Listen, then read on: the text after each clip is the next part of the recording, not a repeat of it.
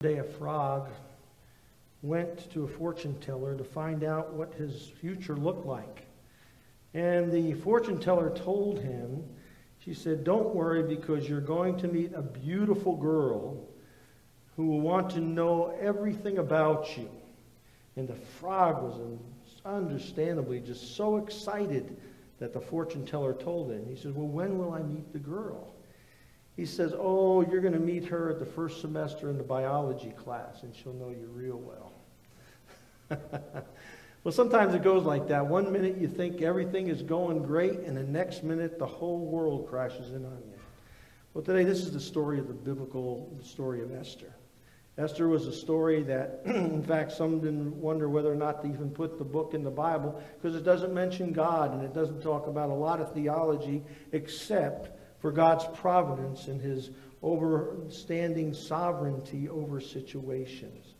And Esther, out of all the 66 books, it was questioned the most by Luther, and whether they should be even put in the canon, because of those issues.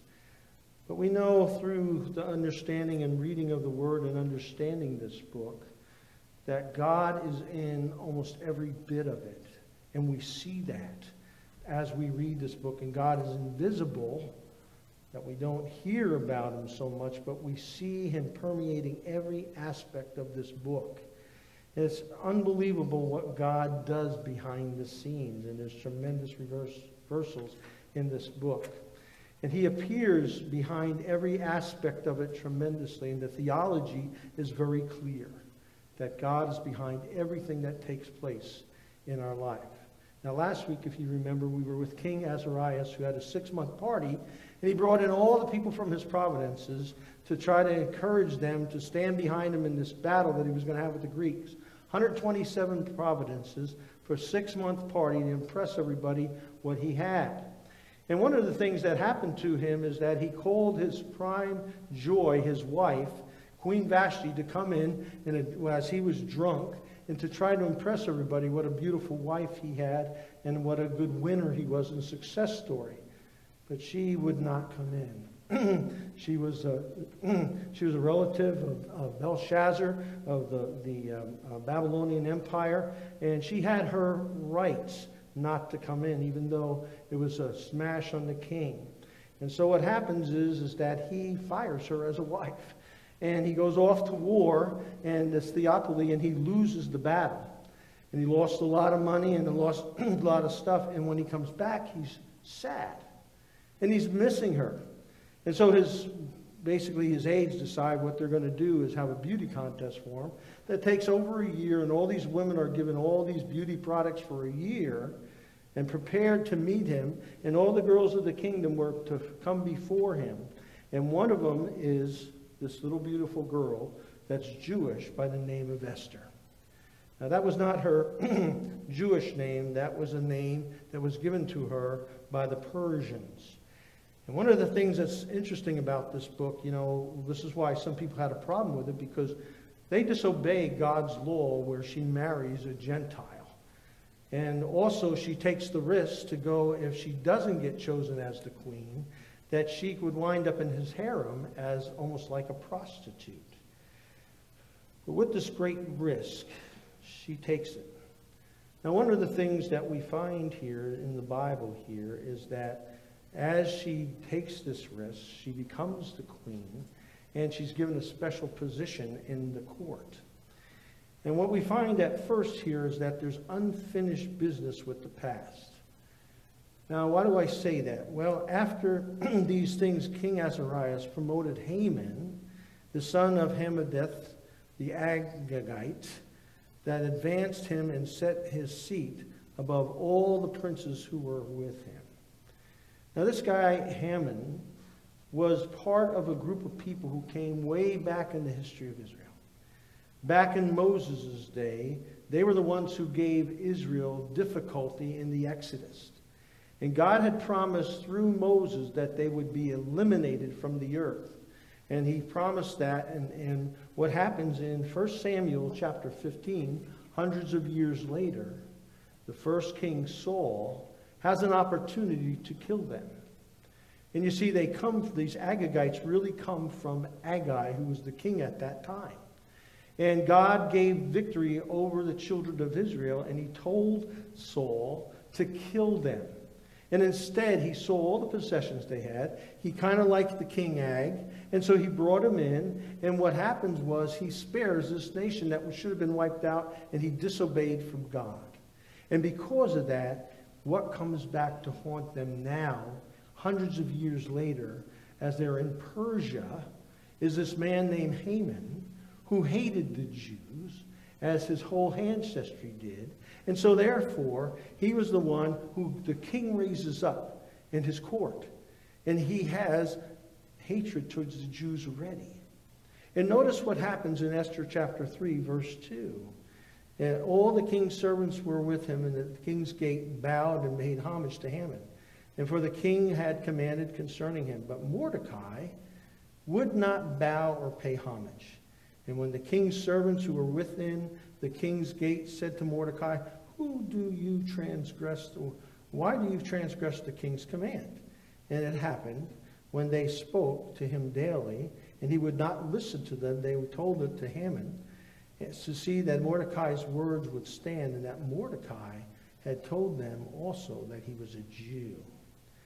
Now here we see the ancestry. Mordecai had no respect for the Agagites, because he would not bow down to them, because number one, they should have been eliminated back in 1 Samuel chapter 15. And when the Agagite hears this, Haman finds out that he's not bowing, he gets very angry and very ticked about this. And he has a hatred already to the Jews and also to Mordecai. And so here we have this real difficult challenge for Mordecai now, because things are going to change rapidly, especially with Queen Esther being in the court. Now, one of the things this teaches us about unfinished business, there are times in our life that God brings something to our account. He shows us things that we need to change.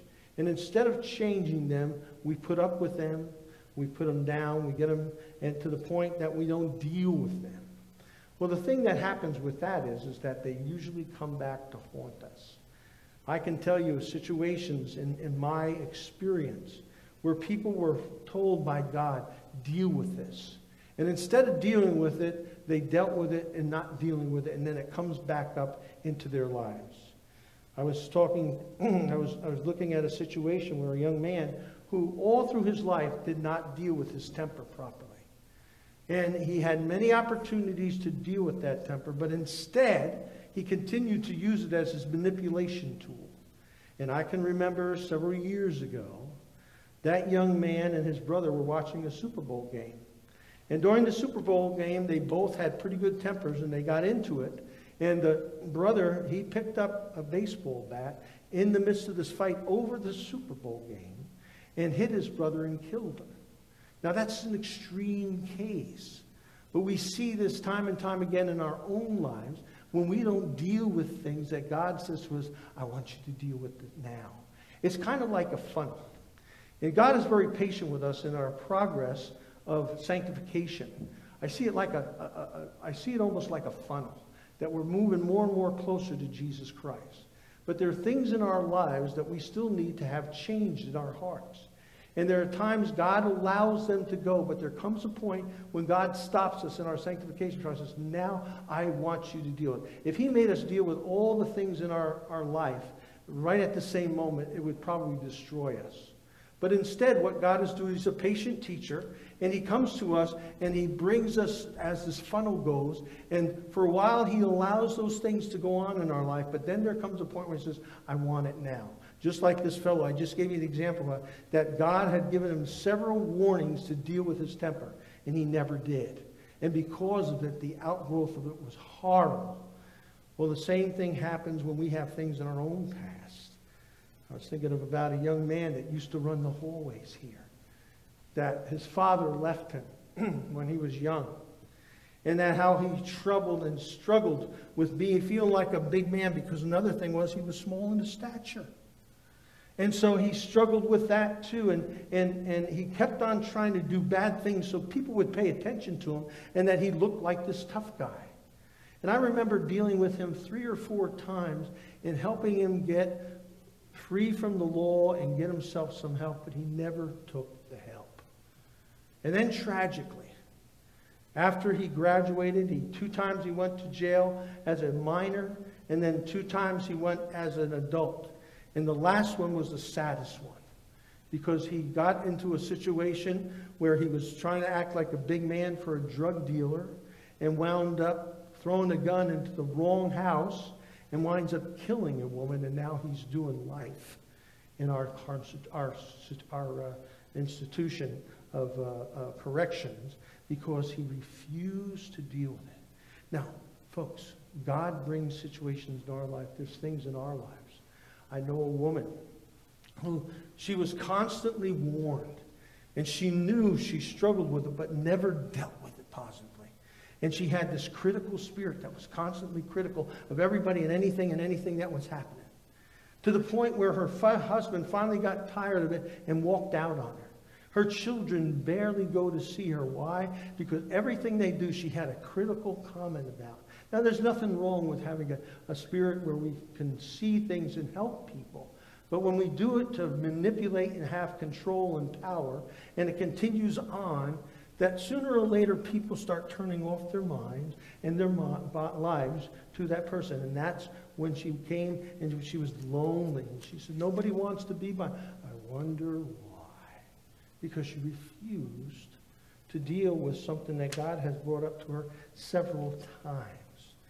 And here we see this unfinished business Israel didn't deal with came up to loom largely. And what we have here now is the Jews, and the Jews that went back after they were set free by the Persians. Only 60,000 went back to Jerusalem and to Israel to rebuild it.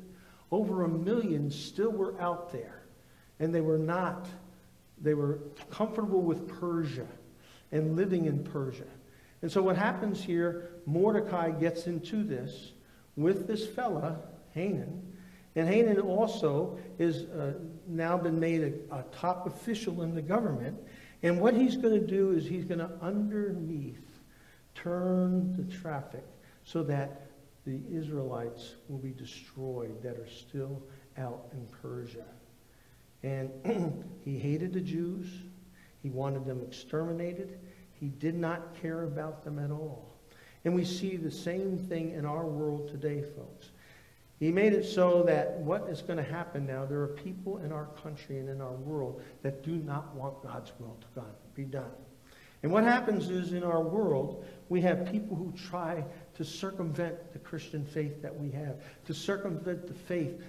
Why is it that other faiths can very easily proclaim in the public sector, but for Christians, it's looked down upon? I can tell you of institutions where their darkness continues to try to destroy the light in our culture. How many times have you heard people talking about the problems that are in the Sudan of Christians being sold as slaves? You don't hear that. Why? Because the world is not worried about that. We hear maybe some little about the persecution of Christians in China, but very little.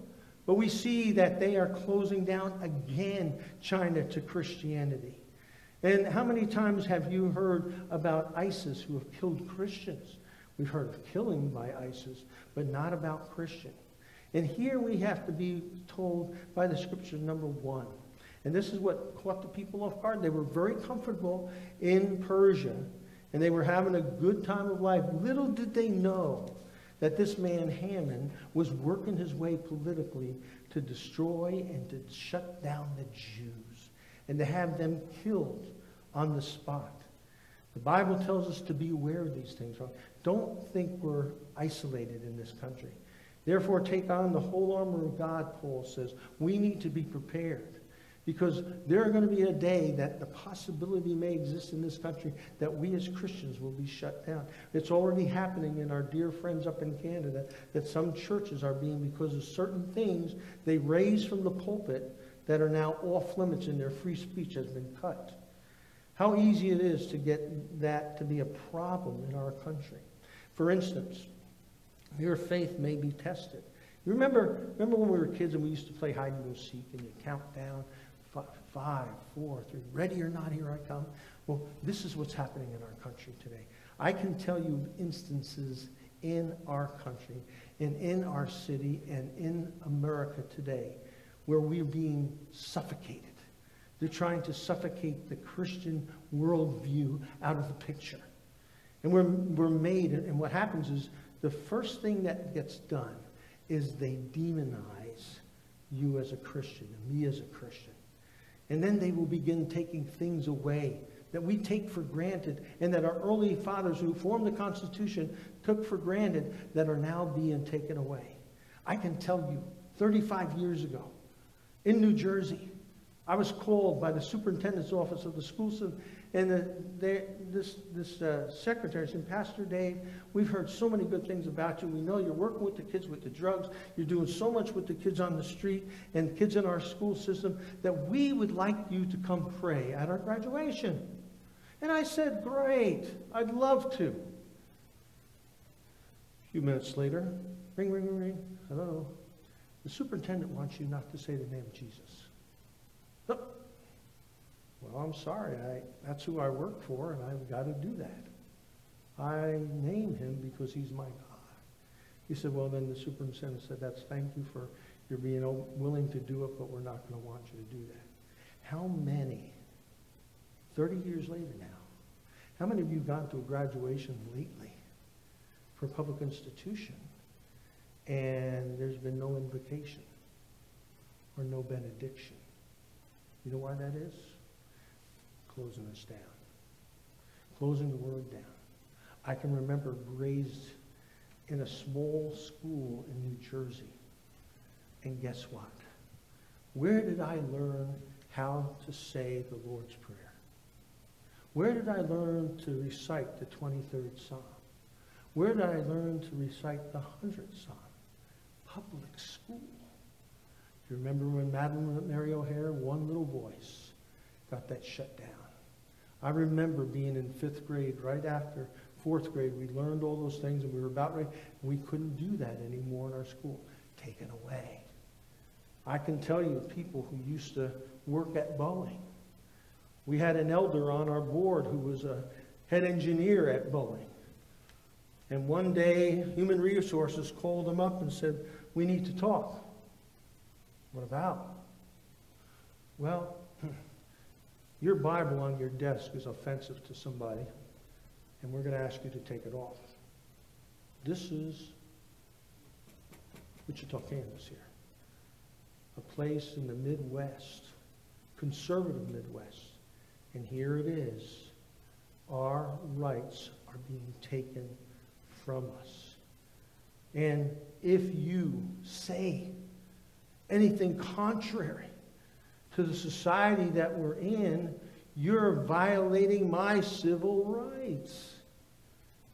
This is what's going on in Canada right now. Preachers are in jail because they make mention of homosexuality in their sermon, and some of them are jailed. This is closing down the mind of America and the free country and taking away Christianity out of the situation. And it's very subtle. This is what Hatchett did. I mean, this is what Hammond did. He did it very diabolically, very quietly, and very hidden behind the scenes.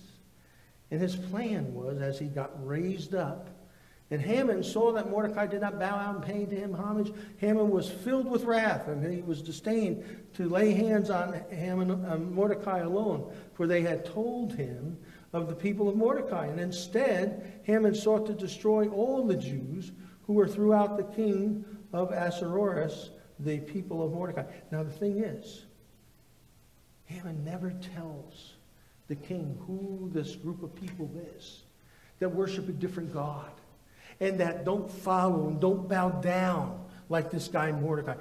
He doesn't fill them in who they are. Why? Because he probably knew that the king would have a problem with it. But instead, he gets them to sign this edict, not thinking that he's going to exterminate the Jews. And he rolls the dice. You see, the Jews today, there's one festival that they don't have in the books of Leviticus. We have the Feast of Trumpets. We have all those feasts that are in the book of Leviticus. But this one, the Feast of Purim, comes because of the deliverance that Mordecai and Esther brought to the chief people of Israel. And notice why it's called Purim, because it's the roll of the dice. He tries to roll the dice. You know, this is begging on chance when to do the killing of the Jews, when to start this. And so in the first month of the month of Nisan, in the 12th month of King Ahasuerus, they cast the pur, which is cast the lot or shot the dice, before Haman to determine the day and the month until it fell on the 12th month, which is the month of Adar. And what happened was, it happens right during Passover. So here we have God's deliverance, and here is the extermination of the Jews all getting ready to go on at once. And you see, this is a whole attempt by Satan himself, not only in America, but all throughout the world, to stomp out God's wonderful word to the world that frees. It's demonic.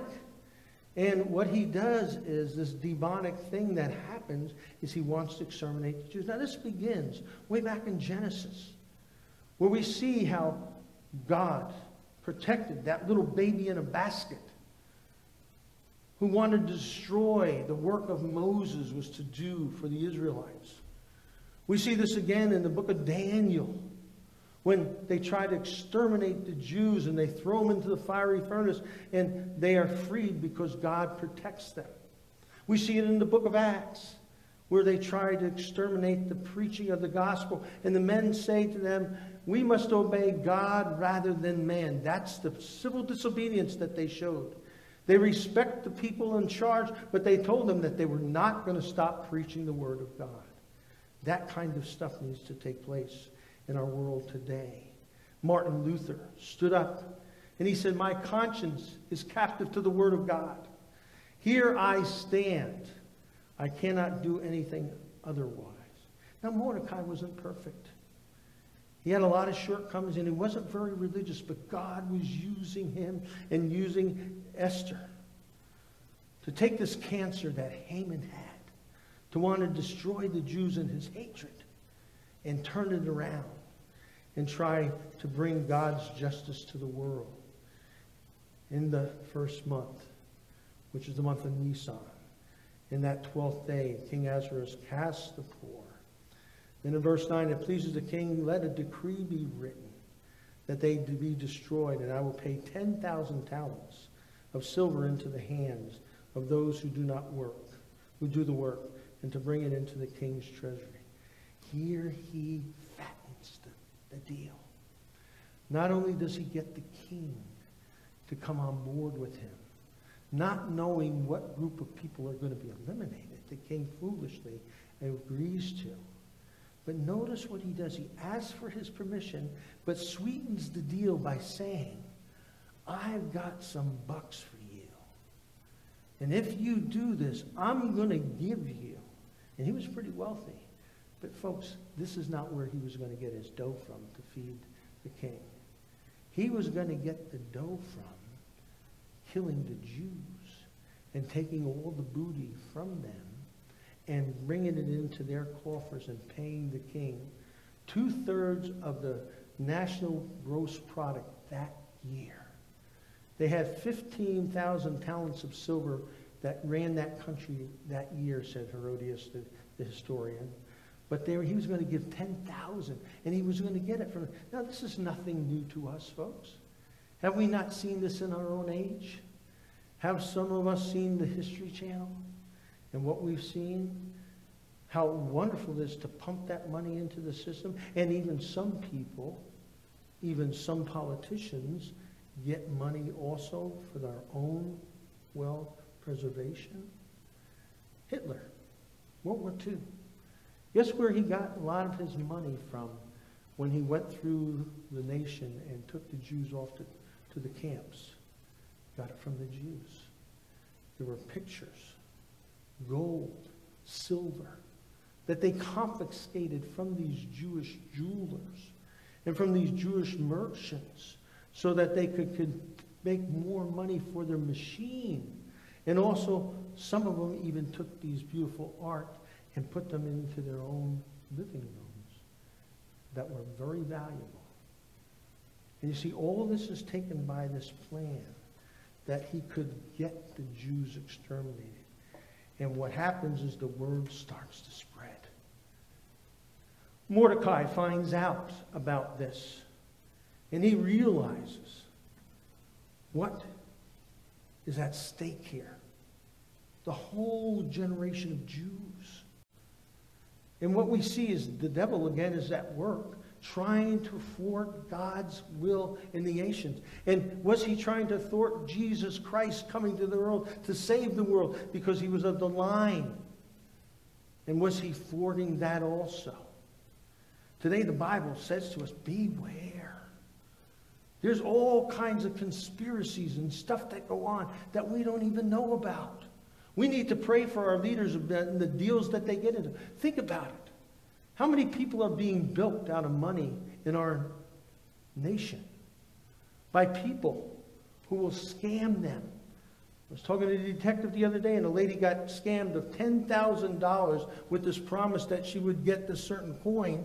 And here he had her take and make cards so that they can't be traced. And she lost $10,000 because this guy had contacted her on the internet and promised her these bitcoins. Now that kind of stuff goes on in our nation. How many things that are going on right behind the scenes right now in international time with Putin and with China that our leaders may not be even aware of what's going on, or they think they do. And they're being scammed. And how many of them are lining their pockets? We don't know. We sure do have heard things that this thing has happened with certain personalities in our nation. How easy it is to get scammed. The Bible says Satan can put blinders over the eyes of good and righteous men. And the question comes, Edmund Burke, who was a legalist, a law professor in England, who said, what happens? What will the righteous do, the Bible says, when good men refuse to do anything and to question this stuff? We need to make sure we pray about these traps that these other countries can either get us into and that we can't get ourselves out of. But here comes the deal. We have a slap of reality. Esther, is taking care of herself. She's the queen's wife. She's having life real good. She's doing all these wonderful things. But she's not aware of the peril that her own life is in. And that's why Mordecai goes at the city gate, where everybody sees as they're going into the city. And Mordecai learned what this plan was and how it had been fattened. And he says, I've got to get the word out. And he does. And when Mordecai learned what had happened, he tore his clothes and put on sackcloth and ashes and went out into the midst of the city and cried out with a loud and bitter cry. He cried out. Why? Because he knew what was going to happen. And he knew Queen Esther had not a clue. And Queen Esther was not informed. She was too busy taking care of her good old life. She was having a great time. A lot of people in Persia were having a good time as Jews. They had no clue that it was going on. And that's why Mordecai comes out. And what does she do? She sends him clothes. She says, look, you're an embarrassment to me. And Mordecai told the man that came out. He informed him what was going on. And the sum of money that Haman had promised to pay the king's treasury to destroy the Jews. He wants her because he knows she's got the in with the king. She's the one who can step up and do something. So he calls on her. And she basically sends him nice clothing, thinking that'll keep him quiet. But he says, sister, this is bigger than you. This is bigger than me. You need to act because we're going to die. And then she gives this excuse why she can't step up to the plate. She says in verse 11, all the king's servants and people of the king's providence know that any man or woman, even the queen, who goes into the inner court of the king, who has not been called, he has but one law, to put them to death, except the one whom the king holds out the golden scepter, that he may live. Yet I myself have not called to go into the king for 30 days. She's making excuses why not to act. And Mordecai knows she's got the in. Please do it, he's calling her to do it. And she's no hero, folks. What happens is she's a reluctant hero because he puts pressure on her to step up to the plate and take care of business and let the king know what he signed, even though he doesn't know what he signed. And so he says to her, put up or shut up. And Mordecai told the answer to Esther, do you think in your heart that you will escape in the king's palace any more than any other Jew? And if you remain completely silent at this time, relief and deliverance will rise for the Jews from another place. But you and your father's house will perish. Yet who knows whether you have been come to the kingdom for such a time as this? What a powerful message he gives to Esther to get her to step up to the plate. Why? Notice what he says to her. You think you're going to escape it just because you're in the king's court? You're a Jew and you know it, and you haven't told the king that you're a Jew. And when that happens, no matter what, the decree is going to follow through and you're going to die. Very settling to her. And then he says, if you don't say anything, how do you think that's going to go with your dad and your sisters and brothers, family? Because your father's house is going to perish. They're not going to save them. They're going to die just along with the rest of the Jews. You get it? You get it, Esther? You realize what you're here for? And then he says, Esther, how do you think why you're the queen? Why God got you into this position as queen of this nation? Was it just for you to look good and for yourself? Or were you put in this position for such a time as this? This is your opportunity. This is your one and numerous occasion to make a difference. Why don't you do it? No matter where you are and where I am, folks. There are times God calls us to be in positions that we're in for purposes that we don't always understand. Sometimes we ask God, why did you put me in this place? Why did you put me in this position? I had a man the other day in my Bible study on Friday morning. And one of the discussions that he was talking to us about, because he had a dilemma. Sandy and I just went through this dilemma about 2 months ago. And that he was invited to this gay wedding of a cousin. And he said, what do I do?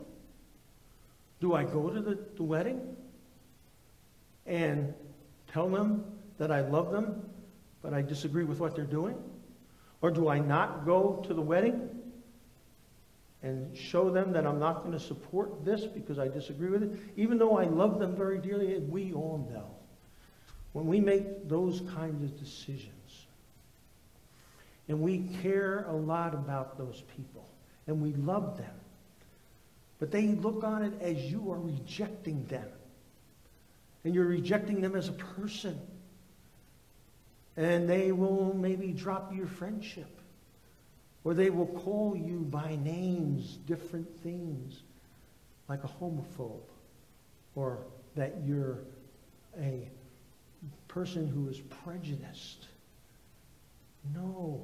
We are people who love people, who are concerned about them eternally. We love them more than they love themselves. They don't understand that. And there are times when we may get wind up in the short list. We may be getting kicked off. And yes, we still love them. We accept them as they are.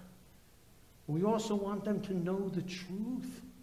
That's what sets us free. Not being nice and comfortable with them. They need to know the truth. And that we have opportunities and lovingly try to help them to see. And that's hard, folks. I know it. Have you ever had a time when the first time you shared the gospel with somebody that you loved and you cared about them? And they're saying to you, well, I have my own religion and I love God, and who are you to tell me that I need Jesus? Well, you do. Well, you just keep that to yourself. Okay. I hope it works out for you. Does it not? We know the Bible's very clear about these things. And we want them to know the truth and be set free. We care about them very much. And I know they misunderstand that because they say you're rejecting them as a person. No, we're not. They see it that way. And we need to continue to lovingly affirm them that we love them. But they also need to understand the truth. This is hard, folks. You know it. It's getting deep under the skin. It's in a spot that's very delicate. And yet we care about them. And there are moments that you and I have to step up. I can tell you times that I've had to step up. When somebody was having an affair and I became aware of it. And I don't like to be the bad guy. I like to be liked by people. But they need to know what they're doing, what they're covering from society and from their friends is not right. God is not pleased with that behavior. I can remember several times. One in particular, I was downtown at a restaurant with this gal. And I told her what I had heard and what I had known. And I thought she was going to pick up the bowl of spaghetti and throw it at me. She was angry with me. And I cared a lot about her, and I tried to express that to her. That I was concerned for her children. I was concerned for her and for her husband, what this was going to do. And with all the pleading, about 6 years, she just would not talk to me, left the church, was angry. But thank the Lord she came around. But it took 6 years later in the divorce that she realized she made a huge mistake. And folks, that sometimes is what happened. This is what happened in our society right now, folks. You and I are going to have to wait at some point in time with some of the values that are going on, and we're going to see people's lives implode because they haven't listened to the Word of God. They haven't obeyed God and trusted Him in their time of difficulty. And they hadn't had people who would step up and lovingly encourage them to walk worthy before our Lord. See, this is a sad part about it, and to try to help them not have to be broken by God, or even God just backing away and letting their circumstance destroy their lives. It's truly tragic when that happens. And that we can still show them we love them when we pick them up after their brokenness and encourage them to walk in a way that's pleasing in God's sight. You see, God is serious about what He says. And there are times that we're going to be put in unpleasant situations. And I know we want to avoid it sometimes. But God has put us there for a purpose. And look at what Esther responds in her situation. She knows she can go to the king and get killed if he doesn't give her the right hand, the scepter. But notice what she does. She says, Esther told them to reply to Mordecai, go gather all the Jews. Now these people were not a praying people who are present in Shushan and fast for me. prayer and fasting. Neither eat nor drink for 3 days and nights and day. My maids and I will fast likewise. We're going to pray so hard because this is a difficult thing to go before the king, and I could lose my head. But the righteousness needs to be told, and the truth needs to be told. And so I will go to the king, which is against the law. She's breaking the law to save the people. And notice what she says, if I perish, I perish. But she's doing right in God's eyes. She's stepping up. Like Daniel and Shadrach, Meshach, and Abednego, and the king says, if I throw you into the furnace, you're going to burn up. He says, will God deliver you? If God wants to deliver us, he can. And if he doesn't, he can't. If he doesn't want to, he doesn't have to. But we're going to do what's right in his eyes. This is what we're called to do, folks. Think about Martin Luther King. Risking in such a bad neighborhood. Risking the great oppression and rejection that the blacks were experiencing in this country still in the 60s. It chose to do a civil rights move. Now, Martin Luther King was no angel. He had Reverend in front of his name, but he was not a great moral character. But he had been called to do what was right and to rebuild relationships in this country. And the atmosphere in this nation was ugly at that time. The riots in the 60s were great. But he risked because God had a calling on his life. And it was worth taking. How many times have you been called to take a risk like that with somebody personal or in a big situation? 32 years ago, Sandy and I made a decision. We felt called by God to go to Kansas. Never been to Kansas.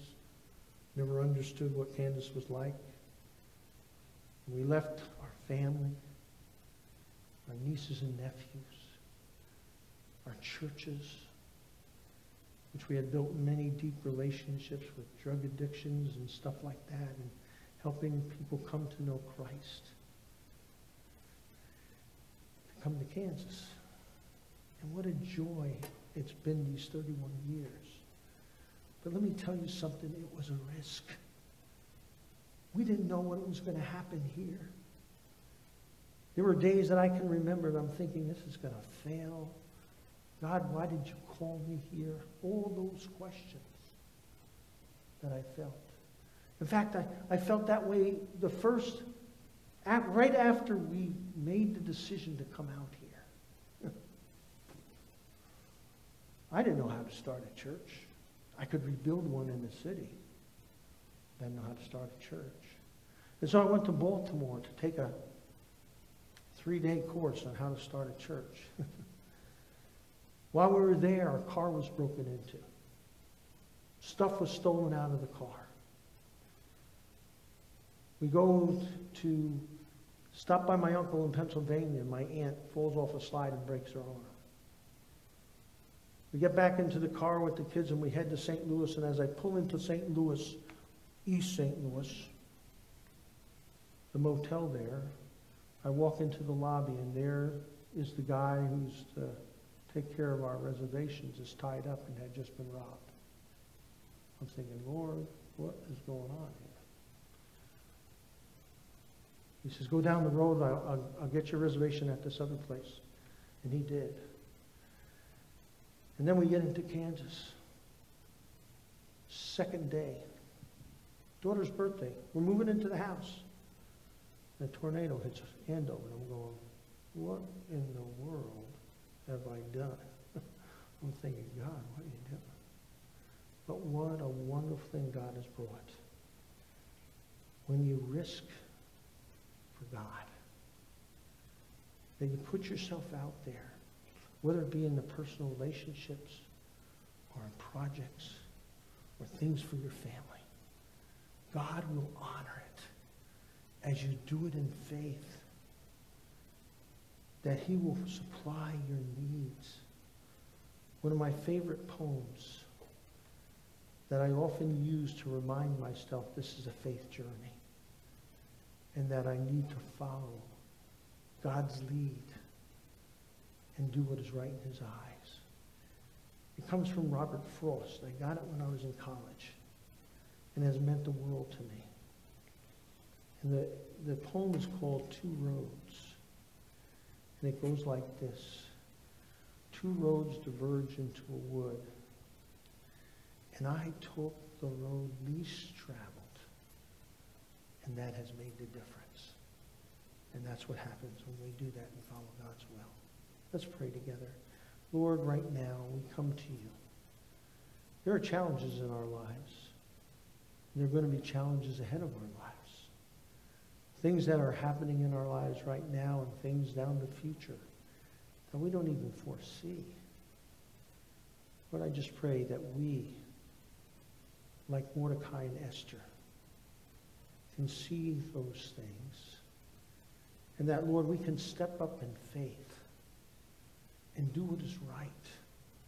Even though it may be difficult, maybe it be challenging to us, that we can follow your lead and trust you as we walk through them, so that your perfect will be done, both in heaven and on earth. And through you, Jesus, we pray this.